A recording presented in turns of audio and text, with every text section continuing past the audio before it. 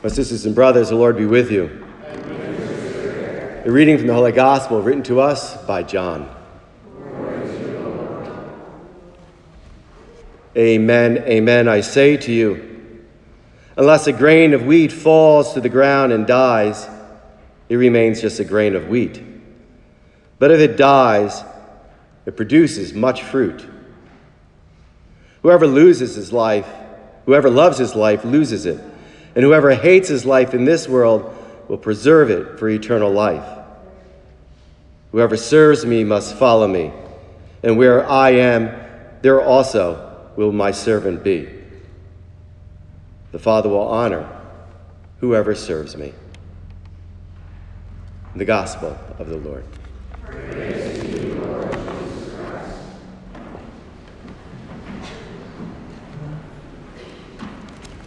Good morning, and thank you all for being here.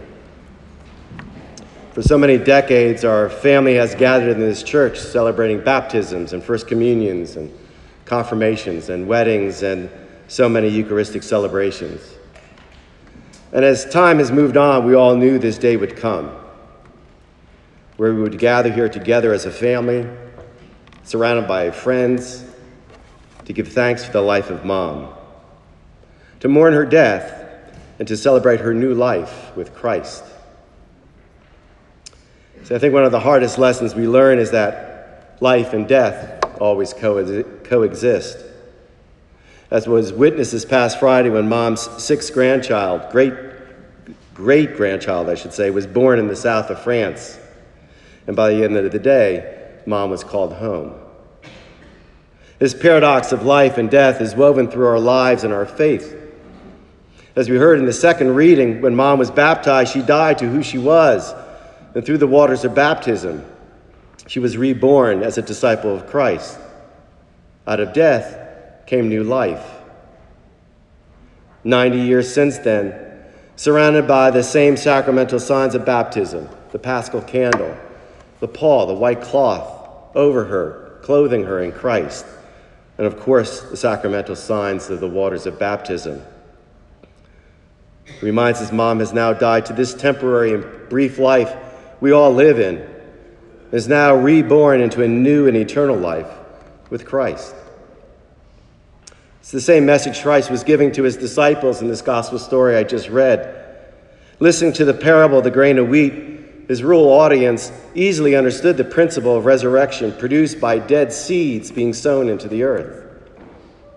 It's a reminder that all of us will need to die to our current convictions and ideas and egos, and then eventually die to our lives in this world so that we can be reborn into the kingdom of God. See, Mom knew this, maybe better than most, as was witnessed in her own version of this gospel in what I call the parable of the milkweed seed. As you may know, Mom and Dad enjoyed their summers boating and fishing in Cape May. And Mom especially loved to sit on the beach talking and talking to all her friends. And with Cape May being a central corridor to the migration of butterflies who feed on milkweed, Mom decided one day to cast milkweed seeds in the sand and the rocks across the street from us in the seawall. Well, the terrain she chose really made it difficult for this plant to ever take hold. But sure enough, with patience and time, the sprouts of the milkweed plant finally began to show. But soon after, Hurricane Sandy showed up, and with it the ocean waters came rushing over the seawall, wiping out everything in its path, including the milkweed sprouts, or so we thought. But the following spring, there it was, bigger and better than ever before, the orange milkweed plant. See, I doubt one could find a better metaphor for Mom's life. For like that milkweed plant, throughout the storms and chaos that Mom faced in her life, her roots were anchored in the rock of her faith, seeing God's presence in family and friends and bringing beauty and nourishment to everyone in her life. Perhaps the best example of how she did this was through the grace of hospitality. At home, it was said to have been a rarity to only have the family gathered at a meal, for all were welcome. Neighbors and friends would always be joining in whatever food there was. Mom always ensuring there was always room for one more, well, at least most of the time. You see, these past few weeks, when she started admitting to things that she probably didn't want to admit to, she did say she was praying over her daughter's boyfriends most of the time in order to get rid of them. So Dave, Jim, Charlie, Dave, and I seemed to be the lucky ones who made it despite any possible prayers Mom may have been saying at that time. But indeed, prayers were central to Mom, as was this church we're sitting in. This was her second home. And she breathed life into the community, reaching out to all those who needed help. Often we'd be sitting on the beach with her and she would announce, well, I gotta go back home. And we'd go like, why are you going back home? Well, I have altar linens to iron and I have to get some old ladies to the doctor. And we go, Mom, you are an old lady. But off she would go, nary a complaint, showing her colors, feeding others, caring for those in need, anchored like that milkweed plant in her rock of faith. Then on July 9th, the diagnosis of glioblastoma was given. And unfortunately, our family already has experience with this type of cancer, so we knew what to expect, only to find out what we never expected. But before I go there, it's probably the best place to pause and acknowledge with gratitude and the incredible coordination of love and service by Patrick and Annie and Teresa and Alice and Mary and Helene. And so many loving grandchildren and great-grandchildren, as well as a bevy of caregivers, as well as neighbors and friends. The stories we heard last night were stories we never were aware of all the things that Mom did. But all the love and comfort you've brought Mom and Dad and this entire family has been incredible. Each with your own gifts and graces, all of you gave Mom the greatest demonstration of love possible, your presence. So once our family received the diagnosis, everyone adjusted their schedules as flights were booked and Airbnb reservations made, and we took turns gathering around Mom as we watched a steady decline in the ensuing weeks. But what we didn't expect was as the brain cancer began to shut her mind down, it opened her up to what the Irish call the thin places. See, the Celtics say that heaven and earth are separated by only 3 feet. But when you calm your mind and you listen to your heart and soul, allowing your spiritual side to come forefront and thus open your eyes to God's presence, the distance between the two worlds becomes very thin. It's said that one can then walk between both worlds where the difference is indiscernible, where something is felt versus seen, where truth abides, where love is the foundation, and where one feels connected with something, someone much greater. Perhaps you felt brief moments of being in a thin place with the birth of a child, or the embrace of a loved one, or a moment of great beauty in nature. But for Mom, as the cancer continued to rob her of her daily cognitive thoughts, her stories and quips made it clear that she was spending more and more time experiencing thing moments. It began with her telling us that when she was waking from her sleep, she kept hearing a voice inviting her that was saying, "Come, fish with me." For she had already described to us that heaven will be like a great sea filled with plenty of fish to catch.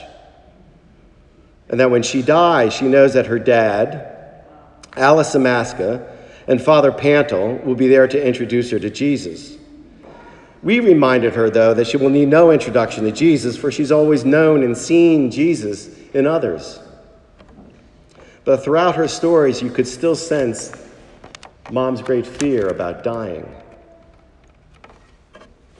But then something happened on Saturday, July 27th.